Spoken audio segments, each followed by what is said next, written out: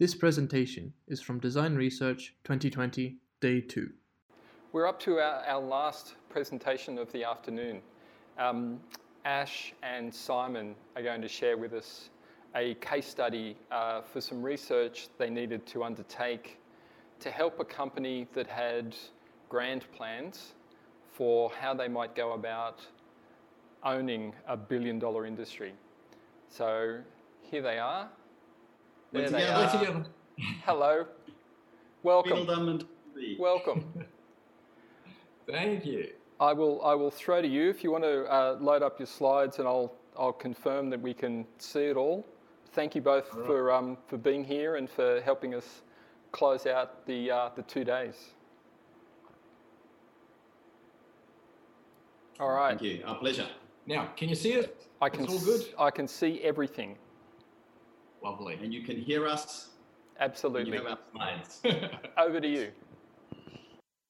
Thank you so much, everyone. Thanks for having us, Steve. We're delighted to be given the stage today to tell you what we hope is going to be an extremely good news story for you all. A story that should hearten those of you that are committed to holding the line when it comes to delivering high quality research.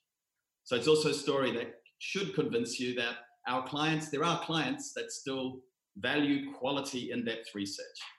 So to be honest, it's been an interesting 12 months or so, 18 months for us.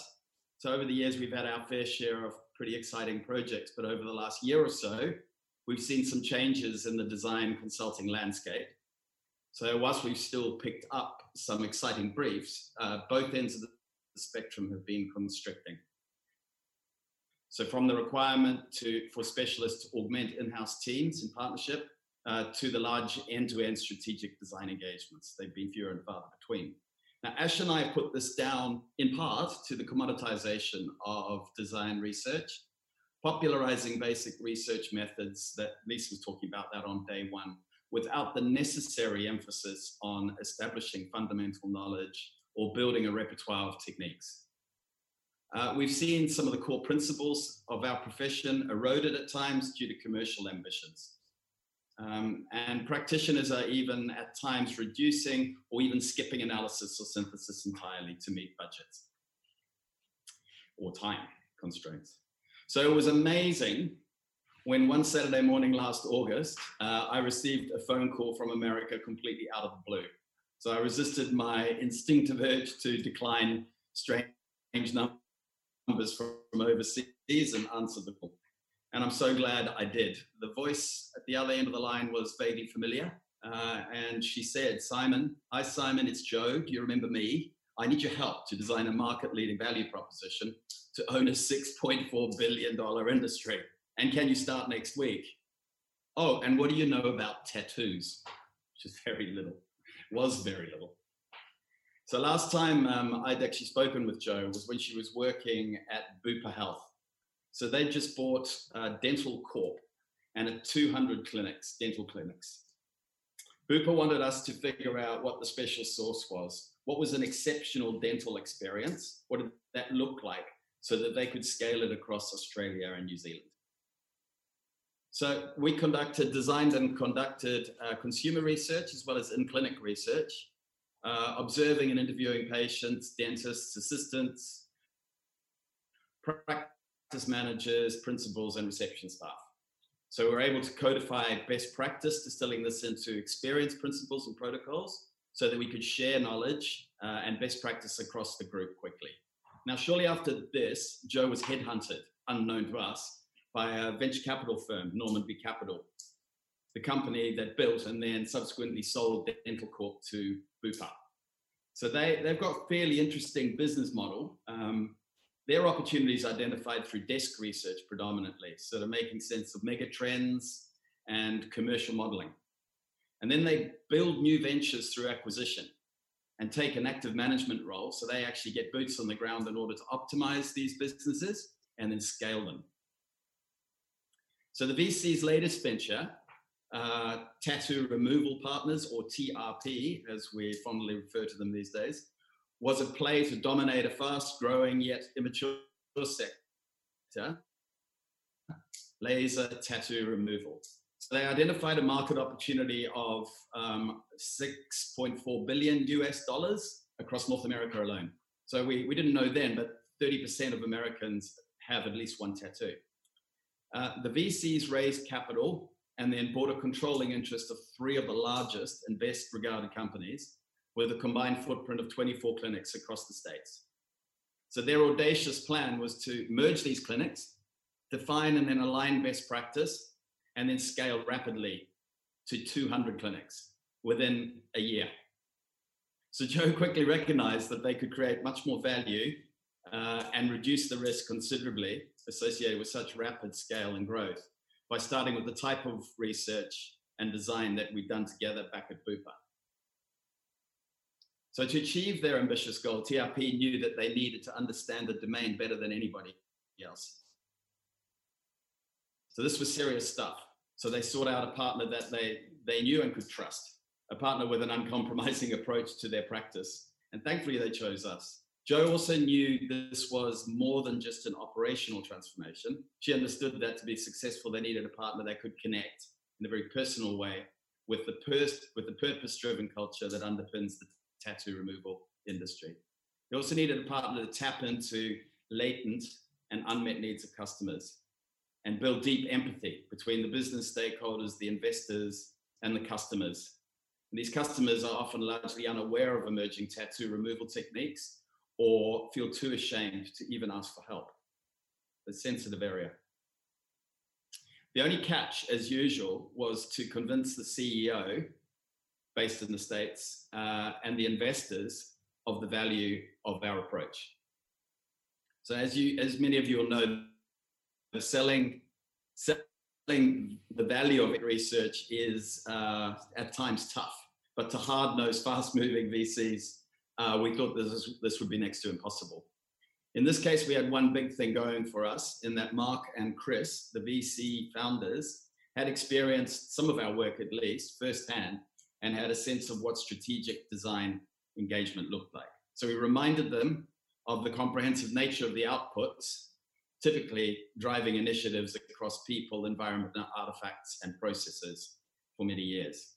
So to make this more salient, we presented these as likely tactical initiatives, thinking to the point that we would be stepping away, and then mapping these to the issues raised in the briefing from Mike, the CEO. So the kind of things they were grappling with was, what should our built environment look like? Should it be a clinic? Should it be a retail context?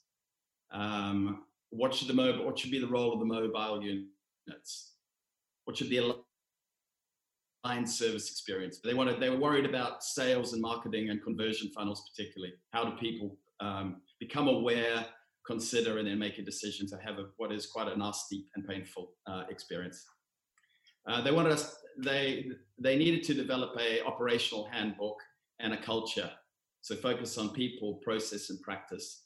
Digital tools were a massive component of the brief, apps and a website. And then they needed a strategy. They wanted a customer-centered strategy and a product and service evolution and frameworks to measure progress from the current state. So they weighed us up against the alternative, which were at the time focus group and survey-oriented proposals on the table. And thankfully, they took the plunge. So for us, this was one of the most exciting challenges of our career. It ticked pretty much all the boxes. So the ambition was massive and complex. To take the existing network of 24 sites in a mobile van, then define and design the best possible service for investors, staff, and customers, and then scale it over 100 clinics, as I said, in a year. It was also at the intersection of health services and innovation, two big ticks, and it looked like the perfect fit with our purpose and values. And best of all, it involved one almighty road trip across the States. Well, I was pretty much a pig in mud. All we had to do now was understand the category better than anybody else, and then design a value proposition to own it. What could be easier? So as design researchers, we used to constantly face the challenges of numbers. What Lisa described as the fourth dysfunction, the quantitative fallacy. Clients were used to market research. They've been trained to think that larger numbers always meant better quality and loved using terms like statistical significance. So when we proposed contextual or in-depth research, they often wanted focus groups just to beef up the numbers. We got used to answering those types of challenges before they arose. We educated our clients on the importance of doing qualitative research to understand the cause, the what and the why, not just relying on quantitative for the effect, the when and how much. We always had to go into explaining the difference between exploratory and explanatory approaches, assuring them that, yes, we'll conduct that quantitative once we understand what we need to size. Well, these days, there's another hurdle that we have to deal with. The new phrase everyone uses is that research and design have been democratized.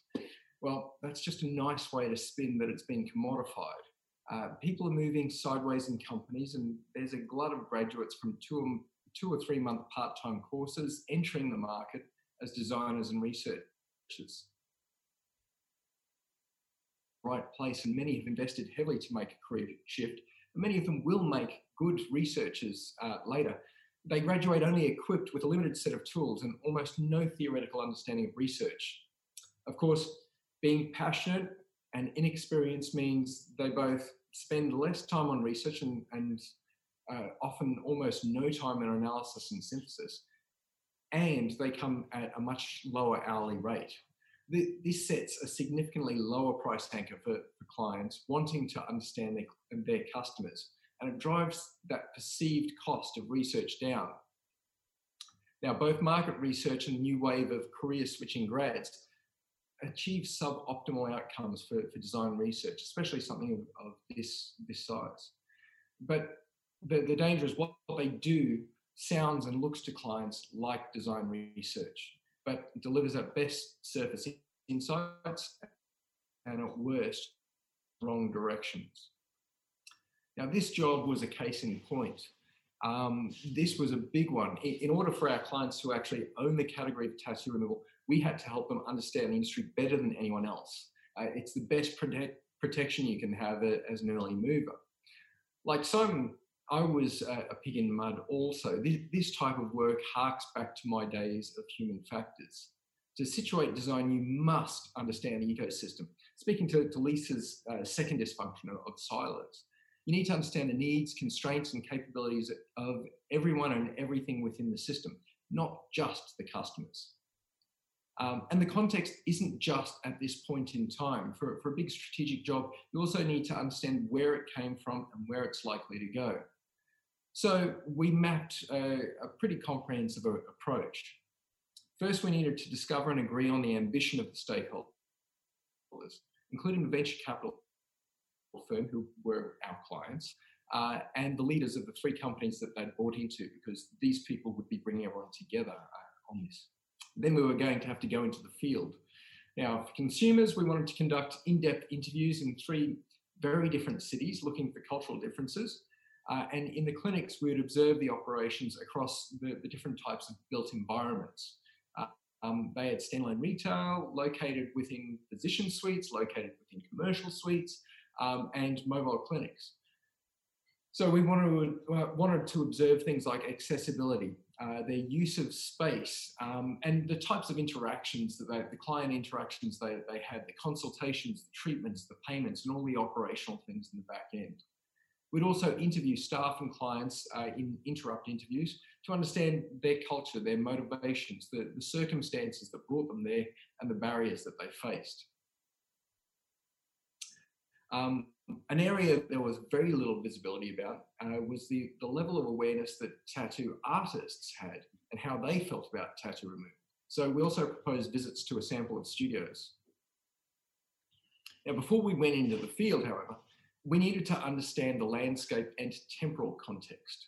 Understanding why people wanted to get tattoos removed was, of course, critical. But to understand it properly, and because this was a strategic project, we had to reach back a lot further. We had to understand the reasons that people got tattooed in the first place and why they tattooed others as well. And this we needed to look at throughout history, the significance, the rituals, the reasons, the branches and evolution of the art, the development of inks and ways in which it's applied, you know, the trends over time. We needed to understand the more recent context too, what the trends now are in tattooing, and the spectrum for people to get a tattoo. So for us to forecast where things are likely to go, we first have to look at that history and analyse it, because funnily enough, history tends to repeat itself in cycles. Then we matched it to the existing emerging technologies so we could do that future casting. Now, if you want your research to be put to use, there's two essential things that need to happen. First, all the stakeholders have to agree on what they want to know, and that's a really critical thing at the beginning of a project. And secondly, they then have to be kept engaged and excited throughout the research. Now, start of any project, we always run a kickoff workshop. We do that to elicit goals, discuss the target audience, define a project mission, scope the plan and key dates, agree ways of working, and dive into possible risks and constraints. This just gets everyone on exactly what we're doing, and we know we've got a North Star that we're heading towards. Now, since this was a range of different companies that were in different cultures being pulled together, we also delved deep, not just with the companies, but with the investors and VCs. We then ran workshops with the leaders of each organisation that was acquired to learn a bit more about their operation. Also to discuss how we would conduct research with their clinics and address any concerns they had. And of course, their concerns were many. We had huge lists of questions to address. And that's because the leaders had a lot of skin in the game. They needed to feel confident in our approach. So at the outset, we also proposed dual design walls. We were going to be working in 2 locations, doing the whole remote thing that we're doing these days. So we wanted to set up a design wall at our clients' offices in Austin and another back here in Manly in our offices. Sounded so easy at the time. It did. All artifacts were going to be created digitally, and we just print them and put them in both sides. We also proposed having daily summaries whilst we were in the field. Now, the purpose of this was twofold. First, we needed to create that operational rhythm for us to reflect on each day's research, summarise our findings, and just kind of bed it all down as the interviews then got transcripted for back in Manly to look at. And secondly, we wanted to keep the stakeholders engaged and excited by the research through doing rich storytelling, and that end of day really helped with that. We were able to take them along for a journey and help them understand the value of capturing those detailed stories, not just a summary at the end. Now, since this was an ambitious project and there can be strong cultural variations across different states in the US, we took an extreme sampling approach. For consumers, we proposed conducting depth interviews in Austin, where tattoos are a cultural norm. It was actually described that you had worse job prospects if you didn't have tattoos in Austin. Kansas City was the polar opposite to that. Tattoos are pretty much frowned upon. And New York, it had this spectrum of acceptability. We also wanted to speak with a mix of those with unwanted tattoos, both who were considering removal, so the current type of customers that they had, and those who weren't considering removal. They wanted to get rid of a tattoo, but for some reason didn't go down that path. So these were their unknown consumers. Through discussions and as the project progressed, we quickly grew to add LA as a location because nobody was servicing the West Coast, which we found out in early research, and we didn't know why.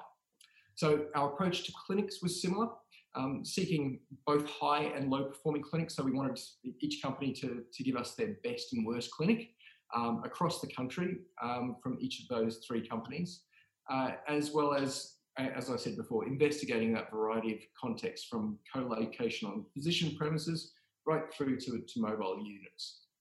They really didn't sit very well as bedfellows, did they? No, they didn't. They didn't. I should reiterate here that, as Simon alluded to, that in the kickoff and mobilisation, we discovered that the companies that they'd acquired were very different in their origins, strengths, and cultures. One was based on a very corporate model, MIT folks and whatnot, And it was about emphasizing marketing and sales and co-locating in medical offices with dermatologists and plastic surgeons. You can imagine someone heavily tattooed walking into a place with people with big puffy lips and fillers and Botox. Another was created by a couple who were experts in efficiency, so we found out. They saw an opportunity in the market. They bought a laser, learned the ropes, what worked and what didn't. Then they just codified this and did a McDonald's of it. They codified what they learned and scaled with a standardized setup and approach across all clinics. And these clinics were located in what's known as Class B commercial suites. The third was a lovely little family business that evolved with deep ties in the artist community. We loved them. Yeah. Well, we loved all of them. We loved all of them. But yeah, everyone was special. These guys had tried a mix of settings, but were mostly retail. They had some interesting things like a high-rise office to service the heart of Manhattan, and as we mentioned before, the mobile van, which went out. So throughout the research, each of the companies, of course, wanted us to visit more and more of their clinics. Unfortunately, scope did not allow us to do that, but we did add a couple of interesting places like Salt Lake City, Utah, and Denver, Colorado. Places that were currently in a bit of flux. During the project, of course, a fourth company was acquired, a small operation in Toronto, Canada, so we had to also arrange to go up and visit there. Now, these guys were also very ambitious with where they wanted us to cover mobile operations. They saw it could be an interesting new area to develop.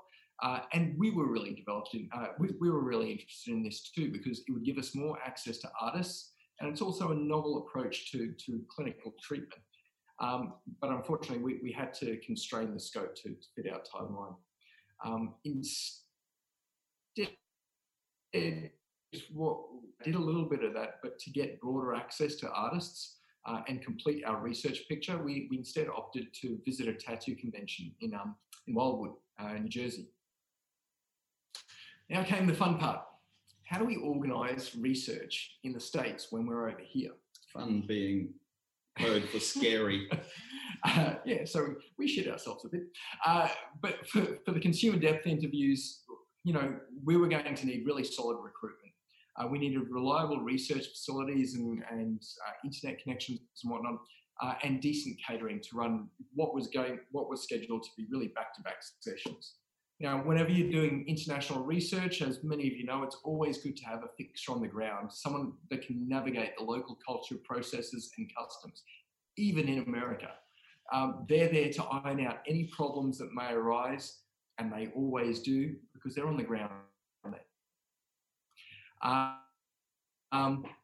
We knew where we were planning our consumer research, so now I had to find some reliable people in each of those places.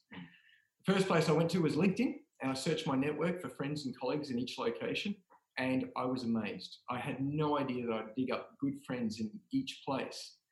My advisor from uni had moved to Kansas City the year before, and she's a star in human factors. A well-respected colleague that I've known for years now was based in Austin, and I had an amazing list of people to call on in New York and LA.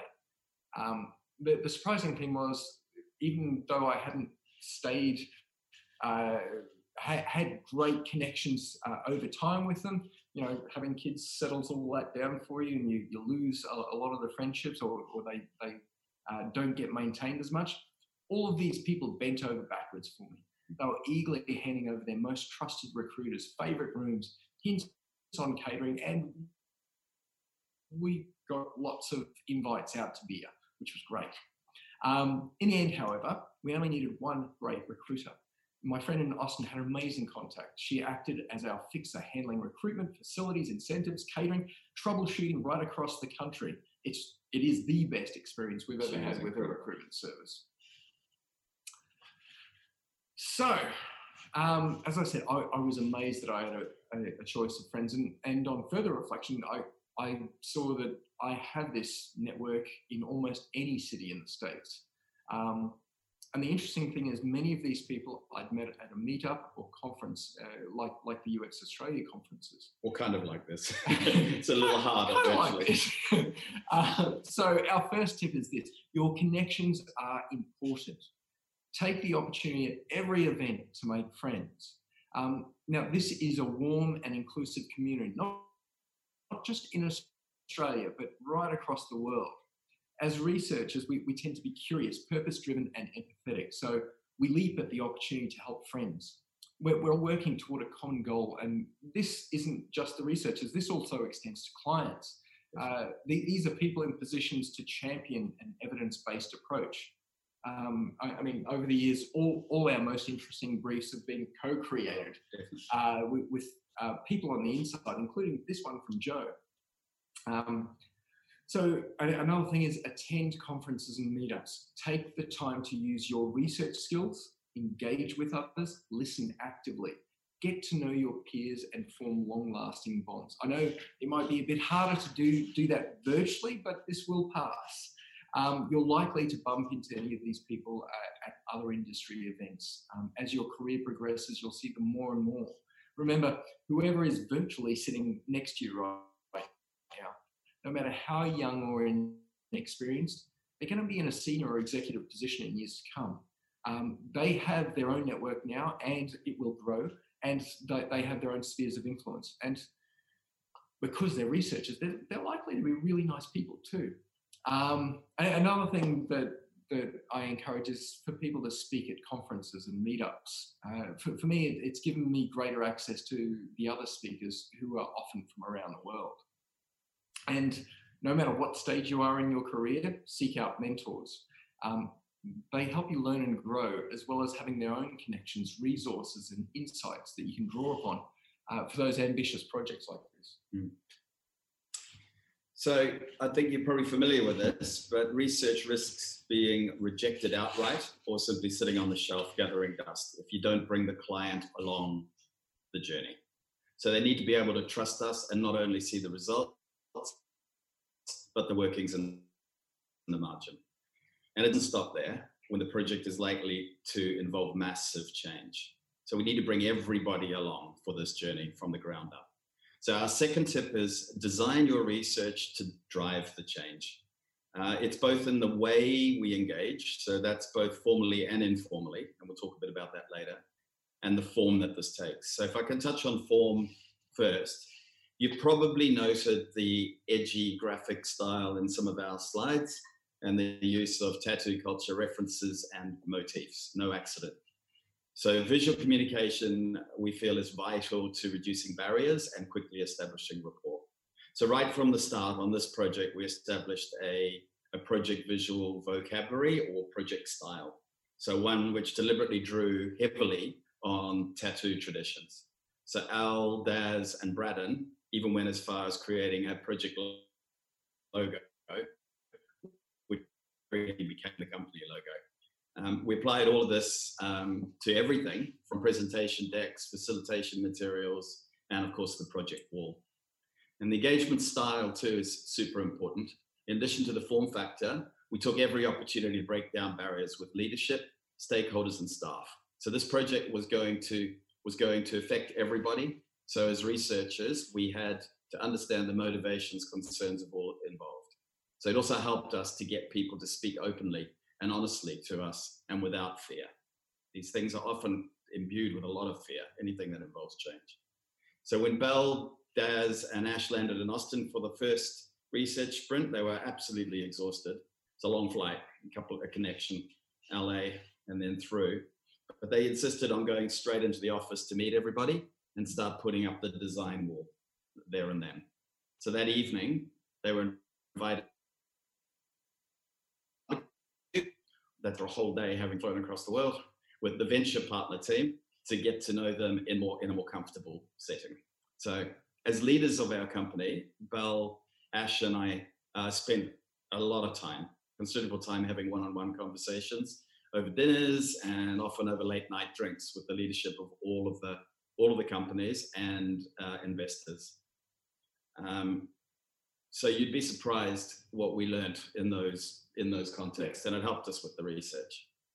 The tattoo industry is, of course, as you'd imagine, very closed. Outsiders are often labeled as narcs and treated, not specifically me, people with hats, and treated suspiciously until they prove themselves. So relationships are closely guarded.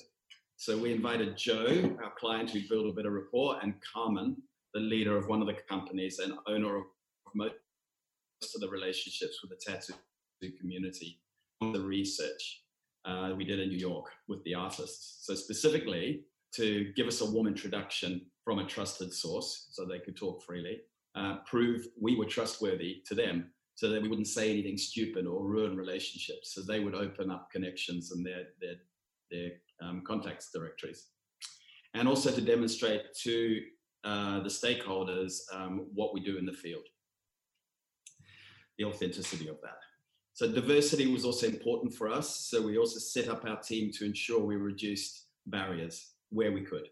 So between Belle, Ash, Liv, Daz, and I, we covered quite a lot of bases.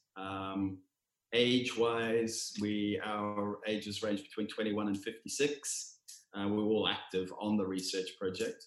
We had gender diversity and cultural diversity, both in terms of ethnicity and we were studying.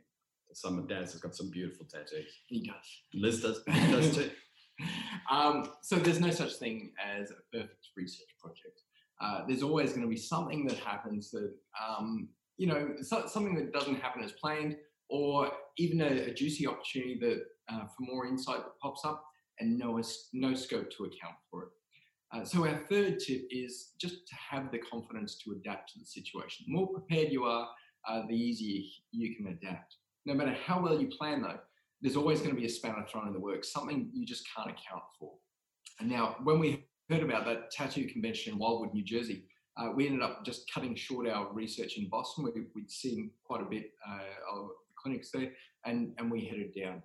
We had a contact that we thought would be able to introduce us to some of the artists. We were a bit wrong because we didn't have the planning or prep time. We didn't have. We also didn't have any idea how busy the artists would be when we got there. Now, before we got there, Daz was actually keen to get a tattoo. While we were there, Olivia decided that she wanted to get a tattoo. So these guys slipped into action research mode. They grabbed a slot with an artist to get a tattoo. Now, this was great because not only did that give them access to their tattoo artist, but then walking around the convention with fresh ink gave them more license to speak with other artists, even while they worked. Not wanting a tattoo myself, I instead opted to buy printed art from some of the artists. So this gave me a good 15 minutes with each to chat about their art, but more particularly about cover-ups and then their attitudes toward tattoo removal. And it revealed some really interesting insights for us.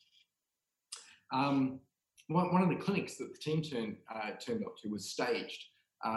When they arrived, it was obvious that these guys had cleared their books for the day, brought in their favourite, coached them on what to say, and gave them some merch and some Americans gifts. are good at it. Yes. Now, this was interesting from a cultural perspective, noting the pressure that they were obviously under from above, but for customer insight, it wasn't what we needed. And unfortunately, the team had just flown right across the country and had a whole day scheduled on the ground.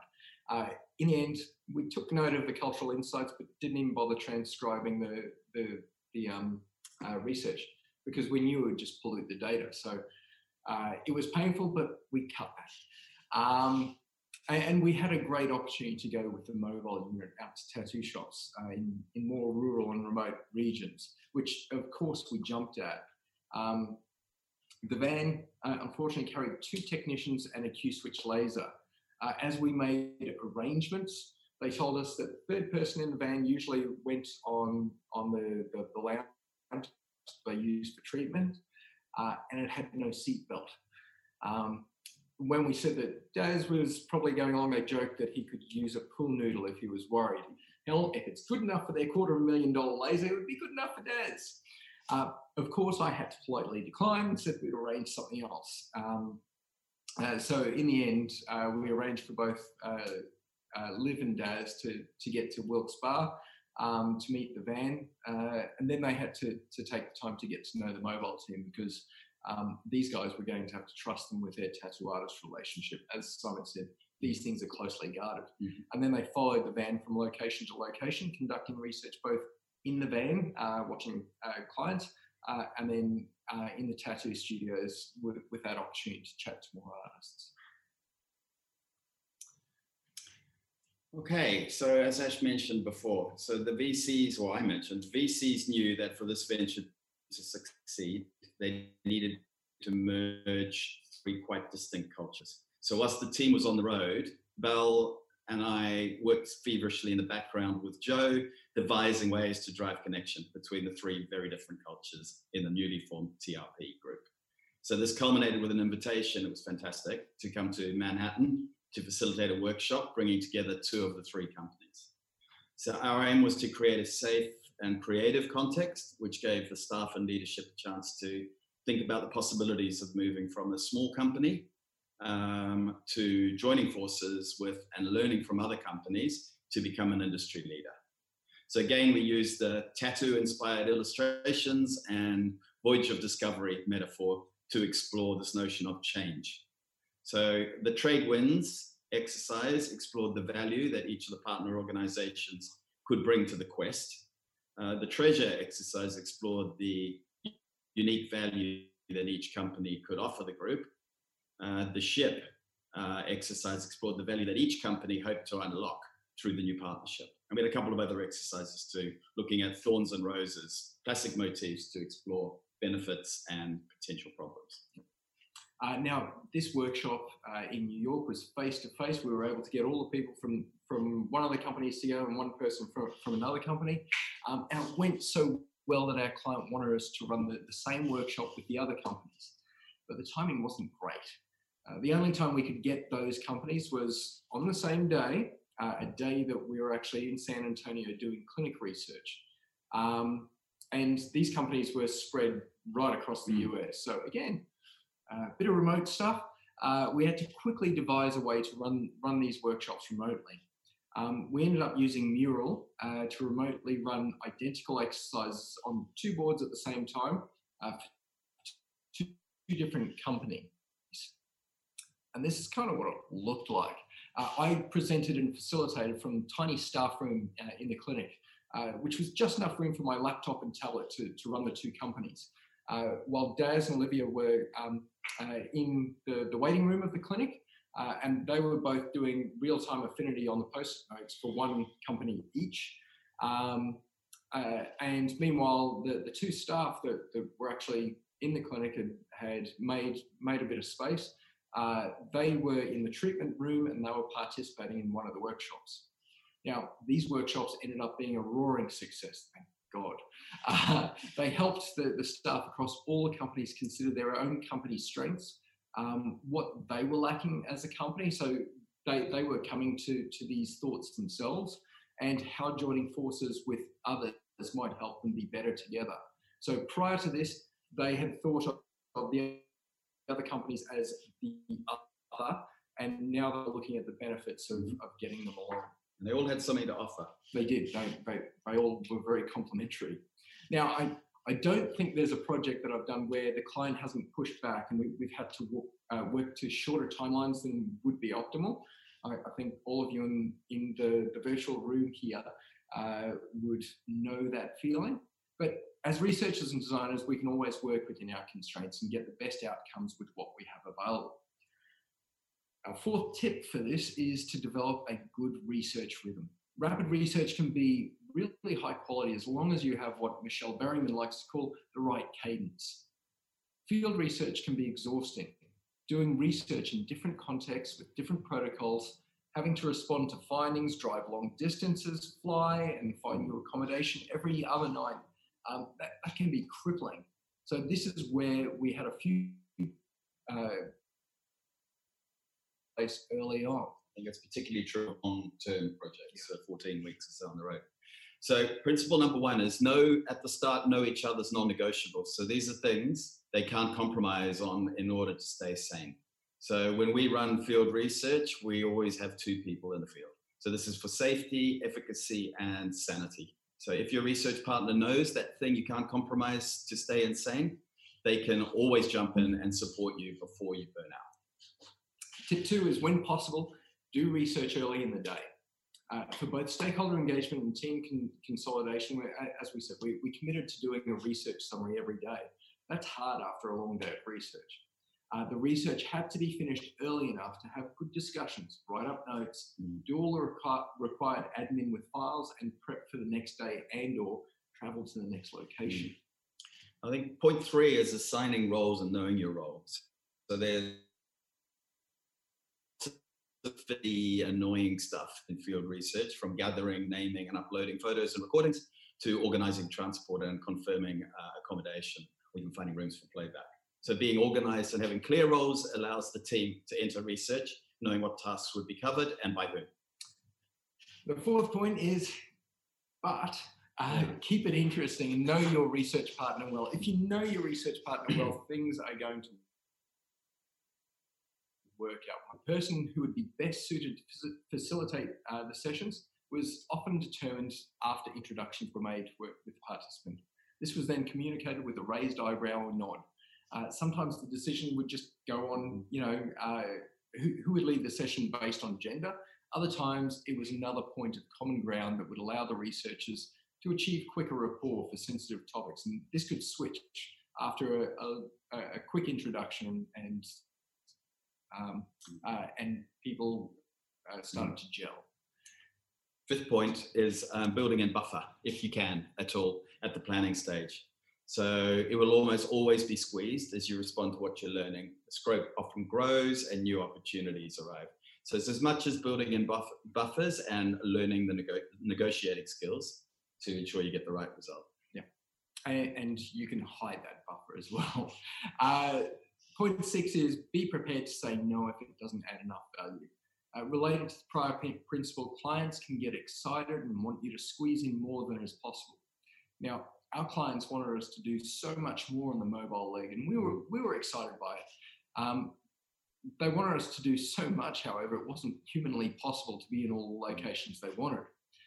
So we took a step back and looked at that component as part of the overall research and decided we had to de-scope much of what they had an ambition. So the last one is it's a principle that I hold quite close to my heart, and that's that all serious things should be done with a sense of play. So it's one of our values here at Tobias, actually, and we took every opportunity on this project to enjoy our downtime, both for exploring these new cities and for self-care. So we did all sorts of things, including the usual sightseeing. Liv's a great dancer, so experienced some of the great techs and dance halls. We went out to hear some great music wherever we could. And we even did awesome jazz and blues, and even did a research playback from the Manhattan, which is an incredible cocktail bar 60 stories above the Manhattan skyline. And the staff went out of their way to create a little quiet area for us to report back to the group. You can see that on the slide at the moment. So you need to make time to decompress when you're on the road or in any research situation if you want to be able to maintain a high level of quality across an intense project. Now, of course, the pace was still hectic, but we all had a fantastic experience. We learned a tremendous amount and unearthed massive value for our clients along the way.